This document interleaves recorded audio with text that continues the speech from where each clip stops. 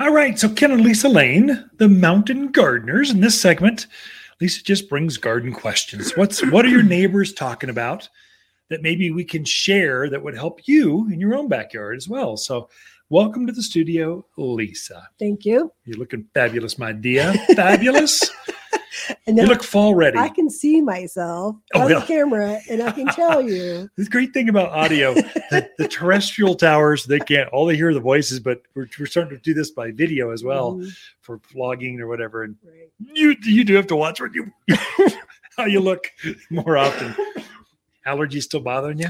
They are. Ragweed going crazy. I get a little tinge too. I think it's the wind or the dust or mold. I have no idea. It's something fall is in the air. Yeah. But suck on a little bit of coffee, hot tea, and it kind of helps. I've never had allergies. I've lived here my entire life. Never had allergies till about 2 years ago. Yep. Till COVID. It's COVID's fault. Everything is COVID's fault. I always tell people I don't have COVID. I promise. It's just allergies. Because I feel fine. Nothing's wrong. But yeah, my voice and a cough. Well, you look fine. Well, okay. To this old guy. This is the man who's going blind and wears one contact. Okay, so anyway, we've had a couple customers in this week, and they're going, no, I really enjoy listening to you all, but you laugh so much that it's hard to follow what you're saying sometimes. So clean it up. No, they were very kind. Yeah. So we're just having too much fun on the airwaves. We get a little carried away sometimes. Sometimes it's better to have fun and be misunderstood than to not have fun and be understood. Yeah, we don't want to be deep and profound. I think Ben Franklin said that. Sure, sounds like Mark Twain. You put their names on any statement. It sounds good, no matter what. Yeah, it's an affirmation. Yeah. So garden questions. Yeah. What are we talking about? Well, so Mark really wants to put a Vanderwolf pine in his yard. That's great. And he was told, be careful, watch for drainage. They're very sensitive to that. Yeah. So he did a test hole. It took 48 hours for the water to drain out of there. Okay. Wants to know, what do you think? Should I do it? Should I not? Find another spot? Yeah. So Vanderwolf pines are so pines do really well in northern Arizona. And then most of the listeners here are tuning in from northern Arizona. They do not, they adapt well because it's dry, it's arid, it's bright, it's high altitude, extreme temperature swings, everything that pine trees love. We have it here, except for soils that don't drain. And so if it drained I was hoping for 12 hours. I go, go fine. You're fine. Don't worry about it. You're overthinking this. 2 days to get the water out of the hole. That's a lot, especially in the monsoon patterns. Yeah. There's 2 times when we get real wet here. March, the first part of April, you get these real heavy, wet snows that take weeks to melt and disappear. You see damage on evergreens then. And the monsoons, August, September, lots of rain consistently, multiple times a week, where the whole, you'll get rain more than every 2 days.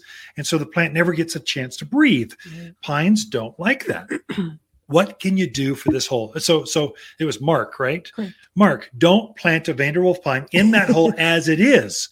Change it up. Now, what we do is we create, in the industry, we call it a chimney. Mm-hmm. We'll take a piece of that hole and we'll try to dig it to the next soil band, the next layer of earth. Mm-hmm. And you'll see when you're driving down the road, you'll see these big earth cuts and you'll see different bands, different layers of soils.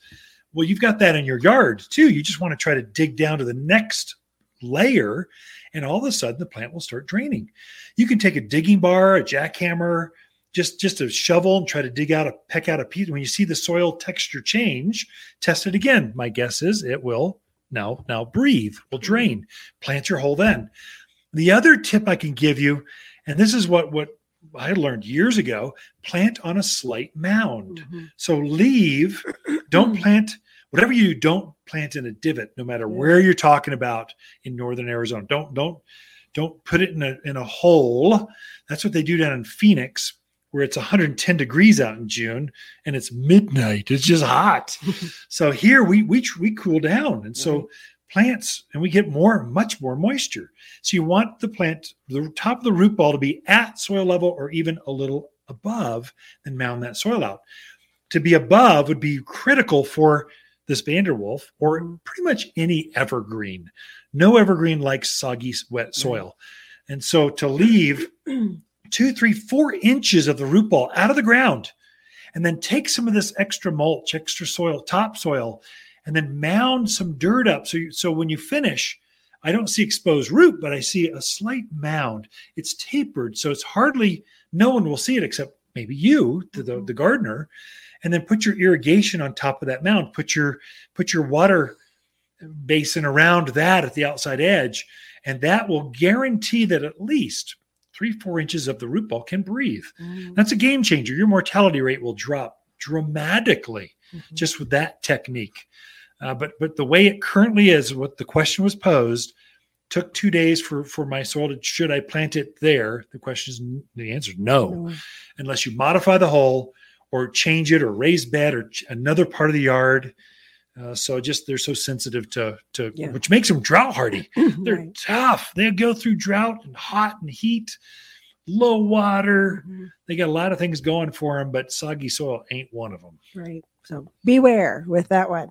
All right. Next question is from Don. He says, I think I heard you say to prune lilacs, not to prune lilacs this time of year. Okay. He said, if that's true, my maintenance man didn't get the same information. Get the memo. He wants to know, is there anything you can do at this point, or is the year?